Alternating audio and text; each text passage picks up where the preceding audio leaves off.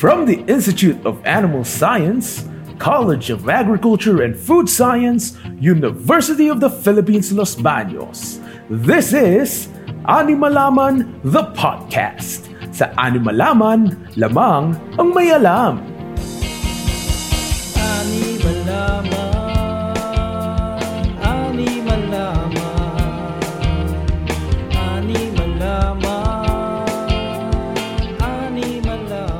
Magandang araw muli, mga ka-animalaman. Lunes na naman at tuloy ang ating kwentuhan. Ito si Jorge Dominguez na makakasama niyo sa pinakabagong programa na maghahatid sa inyo ng napapanahon at makabuluhang usapan sa agham ng paghahayop. Sa araw na ito ay makakasama ulit natin ang isa sa mga hosts natin dito sa ating programa. Magpakilala ka na sa ating viewers and listeners, partner. Alright, magandang araw sa iyo, partner, no? At magandang araw din po sa lahat na nakatutok sa ating programa. Ito ang Animalaman na walang ibang hatid ay hitik, liglig at umaapaw na kaalaman. Ito po ulit ako, si Nigel Bautista, at sama-sama tayong magtanong, matuto at makinig sa kwentuhang hayop sa kaalaman. Ito ang Animalaman, lamang ang may alam.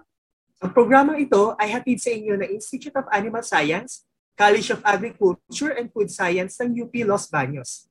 Last episode ay pinag-usapan natin ang ilan sa mahalagang punto tungkol sa wastong nutrisyon para sa ating mga alagang itik. Alam mo, partner, napaka-exciting talaga na opportunities na hatid ng pag-aalaga ng itik Pinas dito sa ating bansa. Lalo na sa ating mga farmers na excited na magparami ng itik. Tama ka dyan, partner. Kaya naman wag na nating patagalin pa. Joining us for the first time in Animalaman, our guest speaker is a PhD graduate in genetics at nagtapos din siya ng Masters of Science in Animal Science here in UPLB. She is also a professor and the head of the Animal Production Division at the Institute of Animal Science. Let's all welcome Dr. Veneranda A. Magpantay. Magandang araw, Jorge at Nigel. Ganon din sa ating mga manonood ngayon. Thank you, Dr. Magpantay. Ngayon po, makakasama din natin ang isa pang special guest. She's a graduate of BS Agriculture, major in Animal Science, and MS in Animal Science, where she specialized in animal nutrition. Currently, she's a faculty member of the Institute of Animal Science, UPLB. Let us all welcome Assistant Professor Julie Rose Tatuin. Good morning po sa ating mga hosts, Sir Jorge, Sir Nigel, and sa ating mga viewers, good morning po everyone. Alam ko excited na kayo matuto about itik Pinas production. Pero bago iyon, kailangan natin malaman gaano po ba kahalaga ang production ng itik sa Pilipinas. Okay, maraming salamat sa tanong na yan, no, Sir Jorge. Importante na malaman natin kung gaano kahalaga ang isang industriya ay para mabigyan natin siya, no, ng karampatang pansin at atensyon, lalo na kung paano ito mapapaunlad. So dito sa Pilipinas, no, dalawang klase ng itik o yung tinatawag natin na mallard duck ang inaalagaan, no, ang paiplugin o yung egg type at yung pangkarne, no, or meat type. So kapag pinagsama natin ang kanilang produksyon, ayon sa pinakahuling datos ng Philippine Statistical Authority, ay pumapangalawa ito, no, sa manok sa dami at halaga o yung tinatawag natin na volume at value of production. So nung nakaraang taon, ang kabuuang halaga ng industriya ng itikan ay humigit kumulang 4 na bilyong piso. Samantalang ang industriya ng manuka naman ay nasa 160 billion pesos. Okay? So bagamat alam natin, no, na malayo-layo pa ang level, no, ng produksyon ng industriya ng itikan sa industriya ng pagmamanukan, okay? Ang industriya ng itikan ay napakahalaga, no? So dapat tingnan natin yung dami rin ng tao at pamilya na direktang nakikinabang sa industriyang ito. So ang malaking bahagi ng produksyon, no, ng itik, okay, sa buong Pilipinas ay matatagpuan sa gitnang Luzon or sa Central Luzon. Ang mga probinsya ng Bulacan, Nueva Ecija at Pampanga ang mga nangungunang lugar, okay, sa pag-iitikan. Okay? Malaki na rin ang demand no, ng itlog ng itik para sa balut at salted egg production or itlog na maalat sa Visayas at Mindanao. At ang mga backyard racers ang karamihang nag-aalaga nito dito sa Pilipinas. Kaya napakahalaga nito, no? Hindi lang natin titingnan yung volume at value of production niya, kundi yung ilan, no, yung mga pamilya na nakikinabang sa industriyang ito. So, 'di ba, napanood ko no sa nakaraang episode natin tungkol sa ASF. Nalaman ko doon no, na maraming mga babuyan ang nagsara dahil tinamaan sila or nagkaroon sila ng outbreak no ng ASF. Alam niyo ba no na ilan sa kanila ay sumubok na no na magnegosyo at mag-alaga ng itik. Okay? So, ang itikan ay nagbibigay sa kanila ng alternatibong hanap buhay o kabuhayan at panibagong pag-asa. Alright. So thank you po, Ma'am Banda. So sa ating mga viewers, napakahalaga po talaga ng itikan sa ating bansa, lalo na sa produksyon ng balot, no? Isa sa mga pinakasikat na produkto ng ating mga itik. Sa ngayon naman, tingin ko mas lalo magiging interesado ang ating mga manonood dahil sa susunod na tanong. So ang sunod po nating tanong is paano magsimula ng itikan bilang negosyo?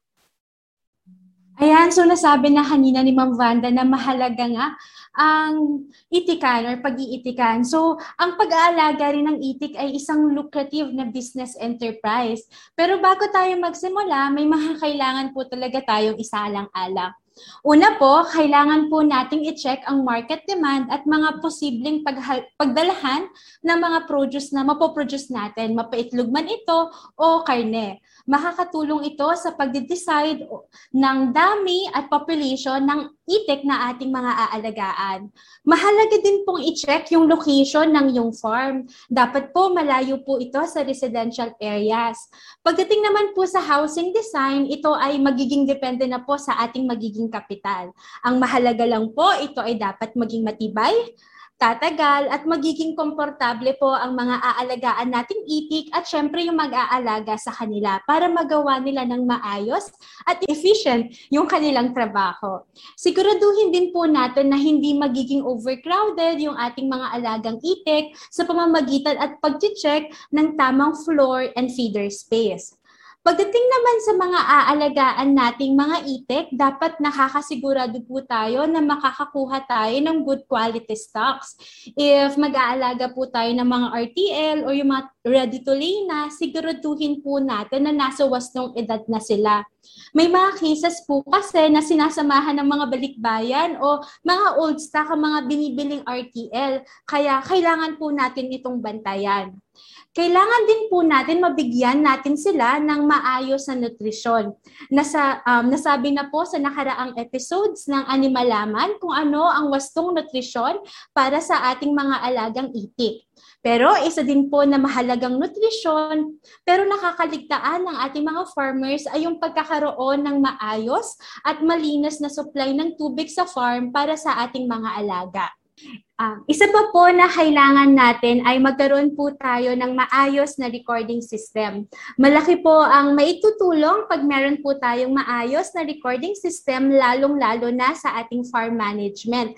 Sabi nga po na things that you don't measure, you can't manage. So ilan lang po sa mga records na meron tayo, na dapat meron tayo ay una, edad ng ating mga alagang hayop, population, mortality, if kung meron man, feed intake, or yung dami ng kinakain nila, at syempre yung egg production or yung production nila. Ang mga records na ito ay makakatulong para po ma-evaluate if nakukuha po ba natin yung production targets natin, at syempre if tayo ay kumikita, dahil at the end of the day, ang goal po ng pagnenegosyo ng itik ay para kumita. At ang panghuli, kailangan din po natin ihanda ang ating sarili. Sa pagpasok sa ganitong negosyo, kailangan po kasi nating maging committed at maging hands-on sa farm. Ito po ang aking personal na obserbasyon, lalo sa mga farms na napupuntahan ko, na yung mga farm owners na hands-on, yung nagiging business enterprise nila ay nagiging matagumpay dahil natututukan nila yung mga pangangailangan ng kanilang farm. So kung isa-summarize ko yung mga puntos na nasabi ko, una, kailangan po nating i-check ang market, farm location, housing, siguraduhin may maayos tayo at magandang stocks. Ang nutrisyon, dapat isang alang-alang, kasama na dun ang feeds, ang tubig, mag-place ng maayos na recording system at higit sa lahat, ihanda ang sarili, maging hands-on. Pag nagawa po natin ang lahat ng mga ito sa preparasyon, tiyak po ako na magiging patok po ang ating magiging negosyong itikan. Yun lang po, Sir Nigel. Maraming salamat, Ma'am Julie. So nabanggit po ni Ma'am Julie na may mga kailangan tayo isa alang-alang kung magsisimula tayo ng itikan bilang negosyo. At isa doon is yung mga animal stocks na kailangan nating bilhin. So, Ma'am Vanda, ano-anong mga lahi ng itik ang pwede nating alagaan? Okay, so Sir George, no. So kanina nga, no, nabanggit ko na may dalawang klase ng itik or mallard duck. So yung paitlugin or egg type at yung pangkarne or meat type. So magkaiba ang lahi at o breed, no, na ginagamit natin depende kung ano ang produkto na gusto nating ibenta. So halimbawa, ikaw ay papasok sa duck meat production, kalimitan ay mga imported na breeds, no, ang inaalagaan kagaya ng Cherry Valley. Kilala ang breed na ito, no, sa magandang kalidad ng karne, okay, para sa roasted duck market, no, kahit dito sa Pilipinas. So kung duck egg production naman ang gusto mo, okay, kalimitan ay mga native, no, na itik ang ginagamit. Dati nabanggit na doon sa karaang episode na mga pateros duck ang ginagamit ng halos lahat ng may itikan dito sa Pilipinas na nagbebenta ng itlog. So ito yung halos iba-iba yung kulay ng balahibo, no, kanina nabanggit ni Ma'am Julie, no, na iba-iba, no, yung forma ng katawan at laki, kaya dapat siguraduhin, no, kung saan tayo kukuha o bibili, no, ng stocks. Okay? So itong mga pateros type ducks din na ito ay hindi masyadong karamihang mangitlog. Okay?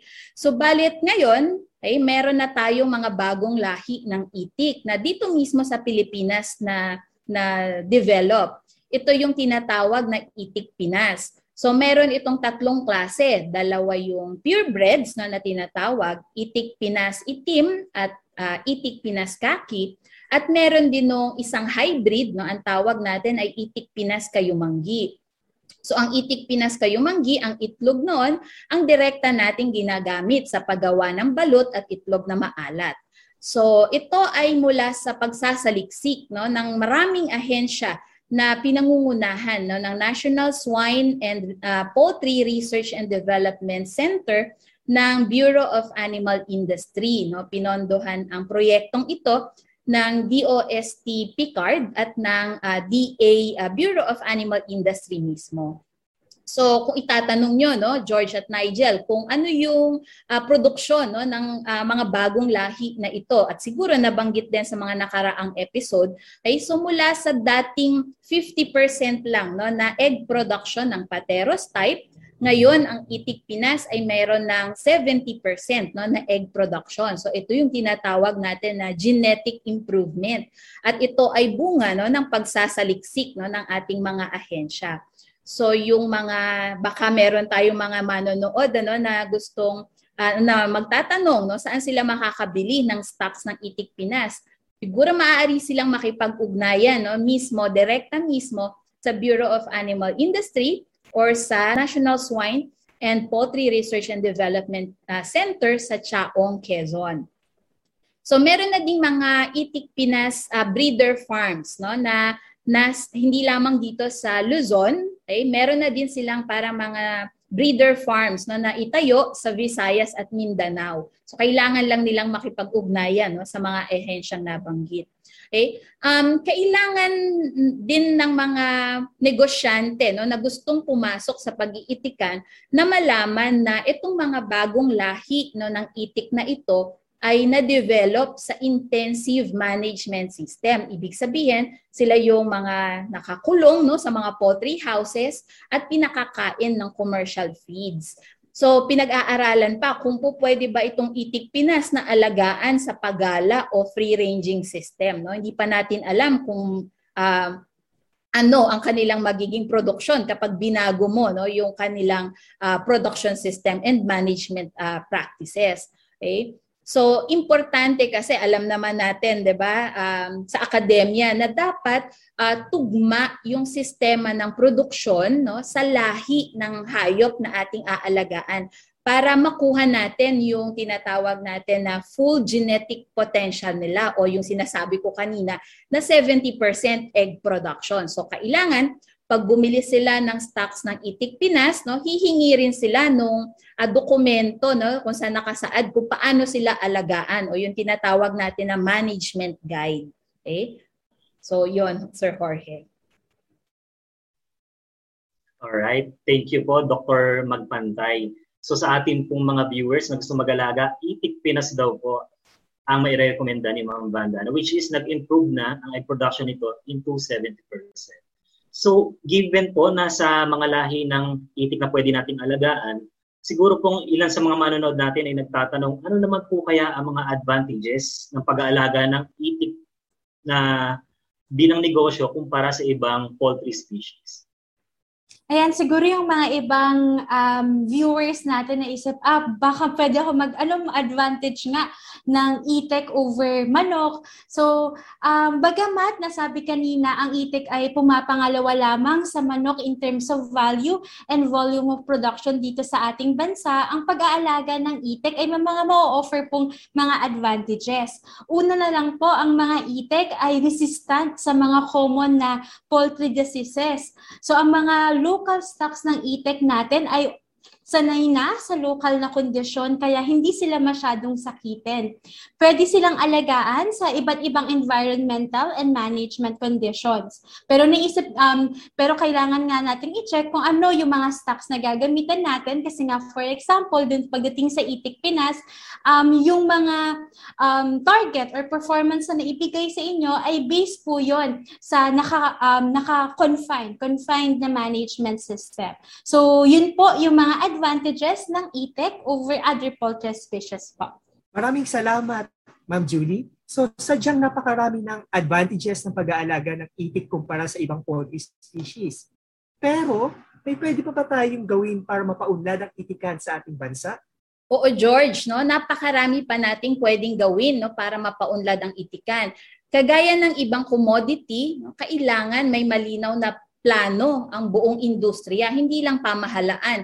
Okay? So kasama ang mga negosyante at yung mga tinatawag natin na stakeholders. Okay? Ukol sa pangkalahatang programa kung paano ito mapapaunlad. Sa ngayon, bahagi tayo ng grupo na bumubuo ng Duck Industry Roadmap 2021-2025.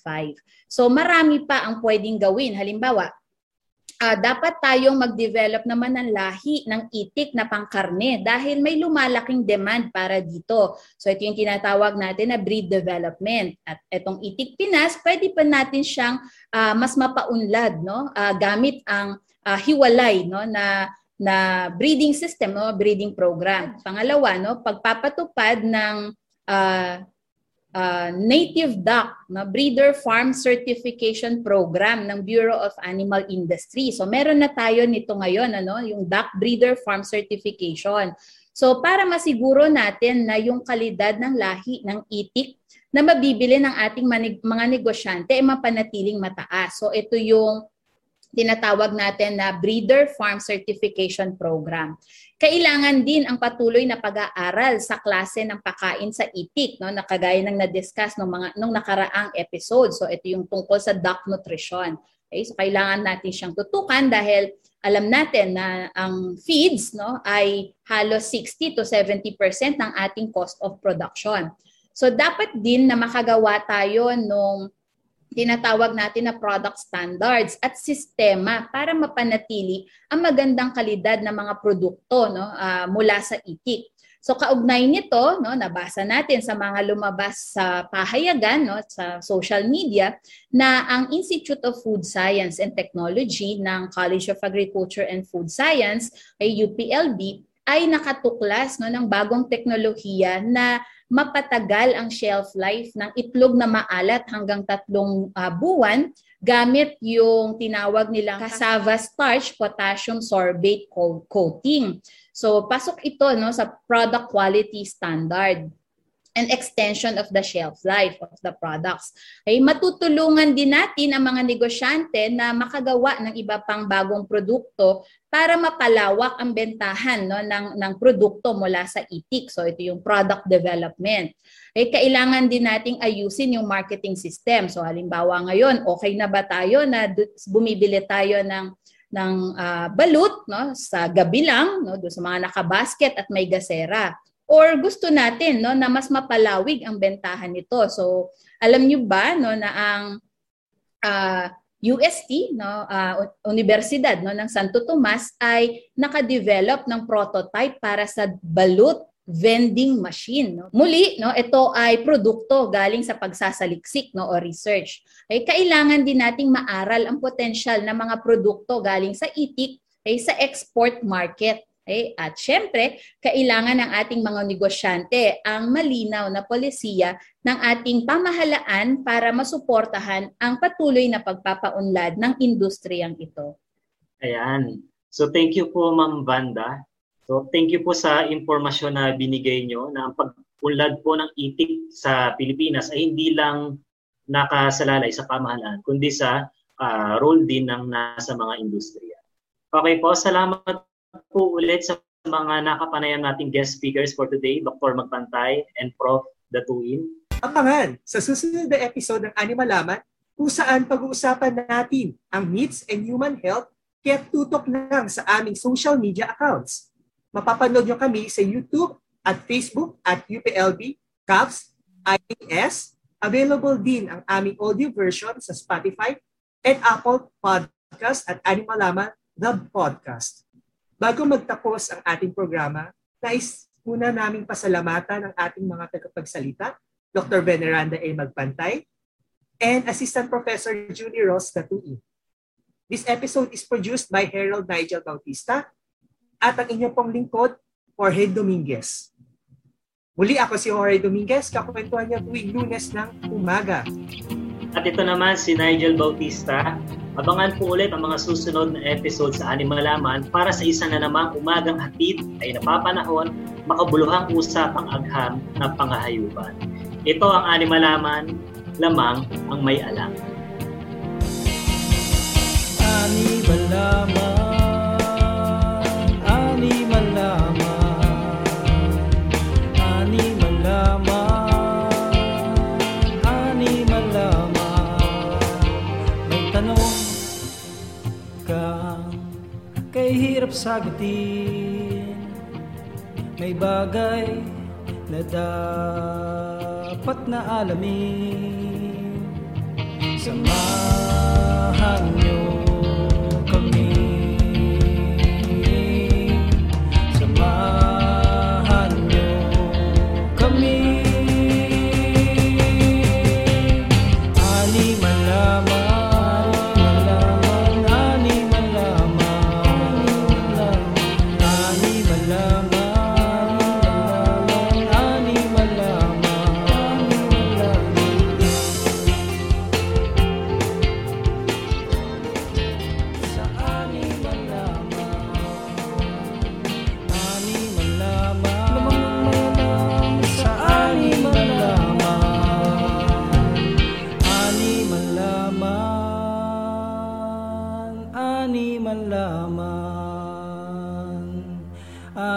Animalaman, Animalaman.